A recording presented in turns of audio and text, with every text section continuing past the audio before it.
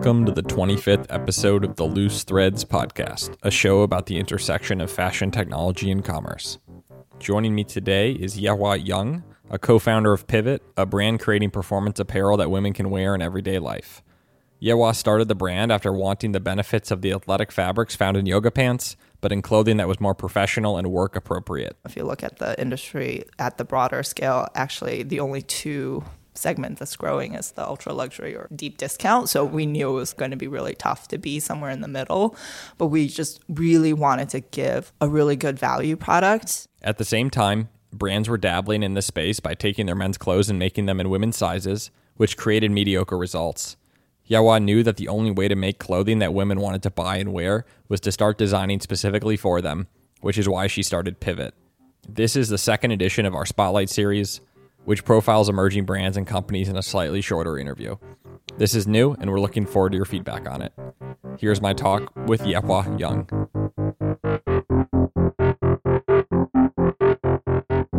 So why don't we start by tell us a bit kind of about Pivot, how it got started, and we can go from there. Sure.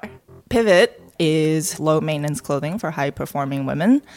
My co-founder Evelyn and I are both kind of pretty active girls, and we kind of like do a lot of activities. You know, we have a lot of guy friends who are very active, and they've been dressing this way for years. And this category, you know, emerging category we're calling performance wear. You know, you're familiar with several men's brands that's been, you know, in the market for a good while now. And to be totally honest, we kind of just like wanted the same thing for ourselves. And there really weren't that great options out there. I think around the time that we had been talking about this for like a few years before we even started, you know, like the whole athletic boom was happening, which was great. I mean, I would love to run around in my yoga pants all day. But at the end of the day, you know, we're professional women, and I've always worked in advertising, marketing, and I've always been in fashion. I've always been in design. And I think part of being a designer, you actually get away a little bit more with like not being dressed up all the time, like rather than being in sales or PR. You know, the designer's kind of like hidden away in the back, and I could kind of get away with being a little bit more casual, but you still have to be presentable just in case, you know, a buyer sees you in the showroom or something. So we wanted this for ourselves, and the options out there just weren't there.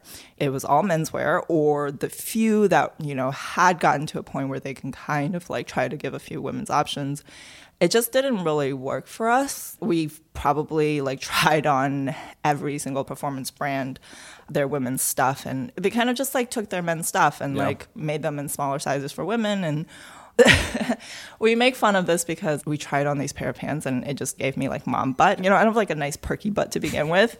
And then it just gave me like a flat dude board ass. And I was like, I don't want this. I want like things that'll give me like a nice perky butt. So, you know, that was like the whole frustration. Yeah. And then we were just kind of talking about this, and Evelyn just like looked at me. She was like, you actually design and make clothes like for a living. You could just do this. And I was like, yeah, I could, but then, you know, I'll like spend, you know, a couple of grand and make a pair of pants for myself, and then what? So I looked at her and I was like, well, you know, I need someone to do like branding and marketing if it's ever going to be a thing. So that was it, like over a bowl of pho. And we're just like, all right, let's just try it. So we met at that event with Outlier, and which is probably one of the more kind of men's variations that comes to mind. There's Acronym. There are a few others out there. Yes. Is it fair to say that the technical piece has generally been like a guy's thing to kind of gather around, yet it's not to say that women are not at all interested in the same benefits? You know, what's really, really funny is like, you know, all our guy friends who are really obsessed with Outlier and, you know, Arc'teryx Valence and, like you said, Acronym, they buy their clothes and they'll spend a lot of money on their clothes. They're willing to. And they're, you know, they're into fashion, but they talk about it in the same way that they talk about like their techie gear, you know, like look at this, you know, 3060, like, you know, like they talk about it in the like tech specs, and like they talk about it in a way that they buy all their other gear. I think women want the same things. They just don't care about all the like little details in the same way guys do.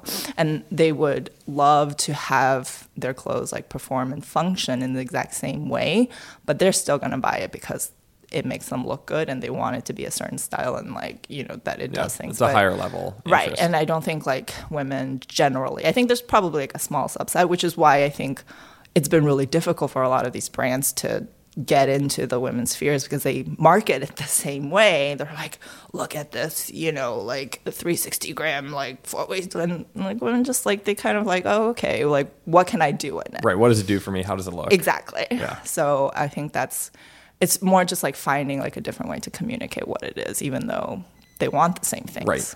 And so when was that again? I say officially, we launched the Kickstarter in 2015. Okay. And it was a lot of like learning. It's like, oh, we actually now have to do production, and like, what does that mean? And, even though I've been in fashion for like now 10 years, I've always been on the design and product development side. And then actually getting then like, hundreds of pieces made is like, oh gosh, like when you're sampling and making a sample, yeah, it's so simple. you can do anything. Like I can literally like sit there and like glue things on, just to hang it up in the showroom. But then you're like, oh, now I have to actually get multiple of these made, and you can't make the factory sit there and like glue things on for you or whatever it is. So the whole like production process was like definitely like a new learning experience for me. So the Kickstarter was successful. The Kickstarter was successful. We reached 150% of our goal, and which was like very helpful. And we wanted to, control and test a small batch. And I'm very glad that we did, because we definitely, learned a lot from the first production run. We were able to ship out the Kickstarter, and then from there, like slowly set up e-commerce and like figure all those things out. And then for like half a year, I was sitting on no inventory because I just didn't plan it well. And, we're just like, oh, well, fuck, like, what do we do now? And, it's like, you get traffic and they're like, when are you going to restock? I'm like, I'm sorry, I just emailed the mill and it's going to take me like 3 months to remake the fabric. And, it's just bad planning and like learning experience. Yeah. Was the plan from the beginning always to go direct to consumer? Was there ever wholesale, or how did you think about the business side of it? I think that was the idea, mostly because I knew some of the difficulties, and I knew in the sense of like what we wanted the design and the aesthetic to be. It wasn't going to be like about my point of view as a designer. It wasn't going to be a designer label. And then like, so from there, I thought it was going to be really difficult to start like doing wholesale, because I don't think we were going to be able to get press in the same way that like I want it to be a more commercial accessible product. I didn't want it to be too designer end product to where and alienating. You're gonna have like 0.1% of the population that's gonna be able to afford it or like get to it. So wholesale was not a huge target on our end. And then at the end, I mean, to be totally honest, like the way things priced out, because we manufacture here, I'm sure the way things priced out, there was just like no way we were going to be able to do wholesale and make margins, or we're going to have to increase the retail costs. And then you're back to the 1%. Exactly. Yeah. And, so we're just like, okay, let's start with smaller margins, get it out there, get feedback, and then we'll work from that. So, with every production run, I'm like, okay, can I get like 1% better? Can I get 2% more margin on this? And then slowly work our way through that. Cool. So how did that first kind of release go after kind of post Kickstarter? It was decently successful. I want to say we were maybe like a month later than what we promised people, which I feel like in Kickstarter world is like, whoa. I recently... That's early in Kickstarter world. I know, right? I was talking to my friend who's like helping someone. She like recently met trying to fulfill one of his Kickstarter tiers, and I think he's like a year late. And I was like, wow, I feel like so good. But it was decently successful, and we got a lot of feedback, and you just have to like learn from there. I think one of the things that we debated a lot about was, it started with like a pair of pants. And to this day, we both kind of knew like doing like a one-off, like one pair of pant thing for Kickstarter probably would have been better. But we decided to kind of like launch with this whole capsule collection, because we knew that our ultimate goal was to build out like a women's, almost like a lifestyle brand, to where like you can cover someone head to toe, like throughout everything. So we started the launch with like the whole capsule collection, and it was like too much for Kickstarter. It was like way harder to understand the concept of that. As opposed to selling a single. As opposed to selling a single pair of pants and like maybe like do it in a couple of different colors, or like, 2 different lengths or something. And that's like much easier concept to get for Kickstarter. But it's funny because that's also been our like best selling item. And it's the only thing that we've like restocked over and over, because that's where it started, and that was like our biggest pain point. as well. It was the pants. Yeah, it was the pants. It was just like kind of the like do everything pants that, fit well, like looked good and easy to care of. Like everything is machine washable, and I'm so sick of dry cleaning and just done with it. Cool. So how did you kind of approach then kind of quality and also price point? I feel like that's a constant battle, like every single day. We knew we were not going to be able to compete with like the fast fashion. There's just like no way, and like we don't need to. They do a great job at what they do of providing like trendy things at an easily accessible price point. And so, we knew we wanted to be like a little bit higher. But the problem is actually, if you look at the industry, like at the broader scale, actually the only two segment that's growing is like the ultra luxury or like deep discount. So we knew it was like going to be really tough to be somewhere in the middle, but we just really wanted to give like a really good value product, but still try our best to keep the price like relatively accessible. I mean, I know like not everyone's going to be able to shell out $200 for a pair of pants, but the hope is like, you just make a pair of pants that people really, really want, and they're like, oh, this can replace like 10 pairs of my Zara pants or whatever, and then it is a better value. Yeah.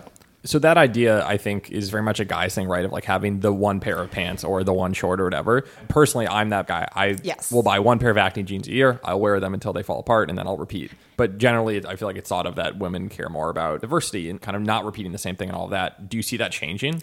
I don't know if it's going to be like changing in a mass scale, but I definitely see. I hate saying this because I hate like talking about trends because what is a trend? Yeah. But unfortunately or fortunately, women in the workplace and women's issues has become more of a topic conversation. It's funny, it's like women are not a trend. We're 50% of the population, but like for whatever, I don't want to get into politics, but for whatever reason, I think like women's issues have become more of a conversation topic for what it's worth. And so there's a lot of talk about like women in the workplace and equality.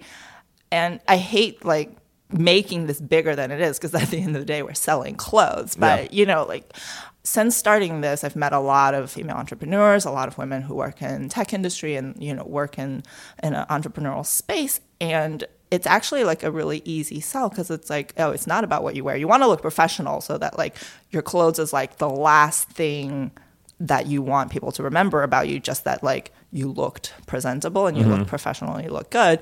But it's not something that like you want to spend like an hour thinking about like, what am I going to like wear today? We talked to this woman who was raising funds for her company. And she was like, this is like one of her biggest like embarrassments of her life. She was late to an investor meeting because she like didn't like the outfit that she had picked out the night before, and then like was changing the morning of, and she was like late to the investor meeting. And as soon as she walked up to him, she knew it was like over, because he was just like not entertained. So it's like this whole concept of just making your life easier, but still like making yourself look good, right? Definitely. Yeah. All right, so we talked about the first year, and then kind of what was year 2 like, and I guess we're in year 3 right now. We're just actually right now trying to come up with like more products, because we were very, very edited in the beginning of like, okay, what is the basic, like the one thing that you need from like each category? And now trying to grow and expand on that and figuring out what are the other things that like you need, so we kind of categorize as like, this is your primary tier, and then like the secondary stuff of like, what else? So what was the primary, and then kind of what are you looking at as the secondary? I think initially we started out like you need a jacket, you need a layering top and like a soft like topper piece. And then we did a structured dress and a jersey dress, and then our pants. We did one pair of pants. So actually right now we're going into a few other classic items. We're doing a few more pants styles. We're doing a more casual style that's releasing like actually in a month. And then in the fall, we'll have like a few more cuts and 4 bottoms. And I think we're just going to focus on bottoms for right now, because we just realized that's like the thing that like people are really gravitating towards. So have you found any challenge selling bottoms online? Because generally there is, at least in the guy space, there's a idea that it's actually much easier to sell shirts than it is tops. Is that different? Have you faced that? I think there's probably a little bit more variation in shape for women. And I think most of our returns have just been like, oh my gosh, I love this, but this pant just wasn't the fit for like my body type. And that's kind of like the next step, is just like trying to cover more fits and trying to cover more bodies because people want it. And, you know, we're just the two of us and this is like what we can do, but like trying to build that. So it's hard. I think selling anything online, people want to touch and feel things and they want to try things on to see if it fits. So, you know, we try to provide as much information as possible and give individual product measurements. And I'm literally just like answering emails. It's like, these are my measurements. Like, what size should I get? You know, and then, you know, just like letting people like try on and figure things for themselves. So that's probably the biggest challenge of selling things online. Talk a bit about kind of the production piece of it, how you decided to manufacture domestically and kind of how that's all going. You know, I'd spent several years working here and I've been really lucky in that I've always worked somewhere where they still had an in-house sample room, which is very rare these days. Through that, you know, like I'm very familiar with the garment industry. And so actually at the time when we decided to proceed with this, I was actually living in Asia and like it would definitely crossed my mind, like maybe I should just like stay here and then like use my connections here. Aside from like, well, if you're, you know, making like 100 pairs of pants to begin with, like no factory here is going to take your order. Aside from that, there was more so just like more trust in terms of like the level of product that we wanted to do.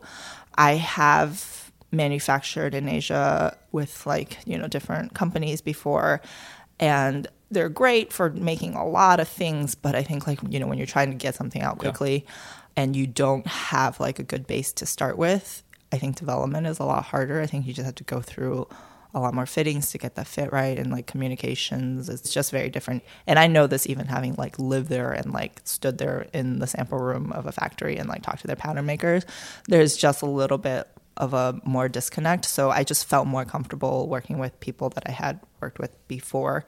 To be totally honest, my factory that I still use to this day, they are kind of just doing this for me as a favor because the owner like had worked with me at like my first job and he really likes me and is just like doing it for me as a favor, you know? And so is that in New York? Is it in LA? It's in New York. Okay. It's a great, you don't have to spoil it, tailored factory. Like I know like there are other customers and like they're selling their pants for $900 and I'm just like, okay, like you're going to make these like amazing, like, you know, pants for me and thank you. Yeah. And then you mentioned before about the fabric. Are you doing kind of custom development? Like, how are you approaching We're doing a little bit. Like, we're obviously like looking at, you know, Scholler is a very big name within the performance industry. So we did start with them and, you know, they're really, really great at doing what they do. But we also wanted like our own take on things. So, you know, we definitely like took like whatever was available and was like, okay, this is like something that they don't usually do. They're, you know, water repellent coating, and then we made them add it on and like did different weights and just like this is exactly what we want. So a little bit of like our own spin on everything. What has been the cheapest and also most expensive lesson so far? Oh my gosh. I think luckily we haven't had any like crazy expensive lessons. But in a way, I think that has been a little bit detrimental. I think the reason why we haven't is because we have been a little bit more conservative, which is then in its own way good because like there's been no major mess ups.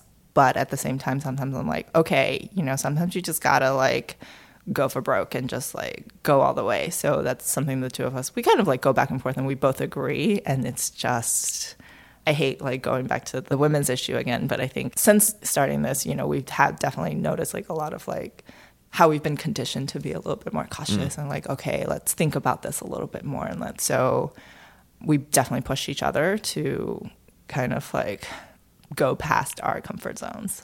And so are you both working on this full time or is it? I'm working on this full time. Evelyn has always either consulted or, you know, had like a separate like marketing day job. I think it's a little bit easier because like, you know, her part of the equation is more on the marketing and branding side. And so it makes more sense. But I kind of have to cover a little bit like everything else. And I think it's just better that way. Yeah. What about like the financing piece of it? Is this self-funded or We're the investors? all self-funded.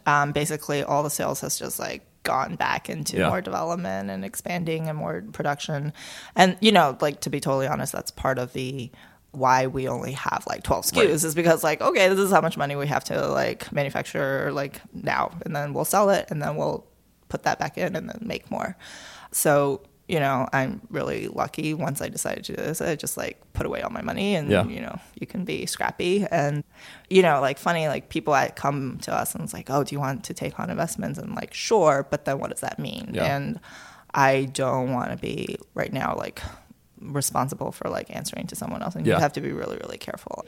Like in fashion, it's very, very different. You know, it's not like I'm not going to promise someone like, you know, $1 billion company in like 5 years. It's Yeah. not like a realistic thing. Like I would love it, but it's not realistic Yeah. given like how the industry is. You know, we're selling a physical product. You can make as much money as like the physical products you sell. So I always found though when we were working on ours, we were also kind of entirely self-funded. And it, once you understood kind of the challenge, you got to the idea that, okay, we actually have very aligned incentives, which is we need to really focus and be disciplined and all that. And I think if you start with that, it can be really good. And then maybe down the road, Yeah. money comes in. But if you start with the money thing, there's so many stories of people just burning money effectively and creating nothing of value. yeah, of course. And, you know, I see a lot of fashion or apparel related companies the very few that has been able to get institutional money. And a lot of them have like a tech component to it. And you know, we definitely discussed that and like talked about like, should we like introduce like some more like a tech component or like make it. And at the end of the day, they were like, no, because we set out to make fashion items and to sell clothing. And that is our core product. And like, we're not going to change that in order to kind of like fit into Yeah. what's Some box. on trend right now of Yeah. like how people are like getting funding. And so this is what we're going to stick with. Yeah. And then I guess as you look forward, like what's kind of on the horizon or what are you most excited about? I'm really excited about just like expanding our offering. We're answering emails every day, just like, oh, like, you know, when are you going to add this? And like, I can't wait for, you know, and just like, yes, I'm right there with you and I want to do it. So I'm just really excited to see the growth and waiting for Evelyn to come on board full time. Just sending a message. And then I guess as a last question, what's like something you know now that you wish you did when you started? I go back to you just don't know until you try. Yeah. That's the best way to learn, to be totally honest. Just like you just don't know until you try it. And whether it's a yes or a no, at least you know. Versus if you just don't try it, then you just never know. You're just like theorizing about what could happen. Oh, yes. You can theorize all you want, but then like getting like customer feedback is just like a seal on the stamp. And that's way better than the two of us sitting back, like arguing back and forth. Yeah. So, yeah. Cool. Well, thanks for talking. Thank you. I really enjoyed this.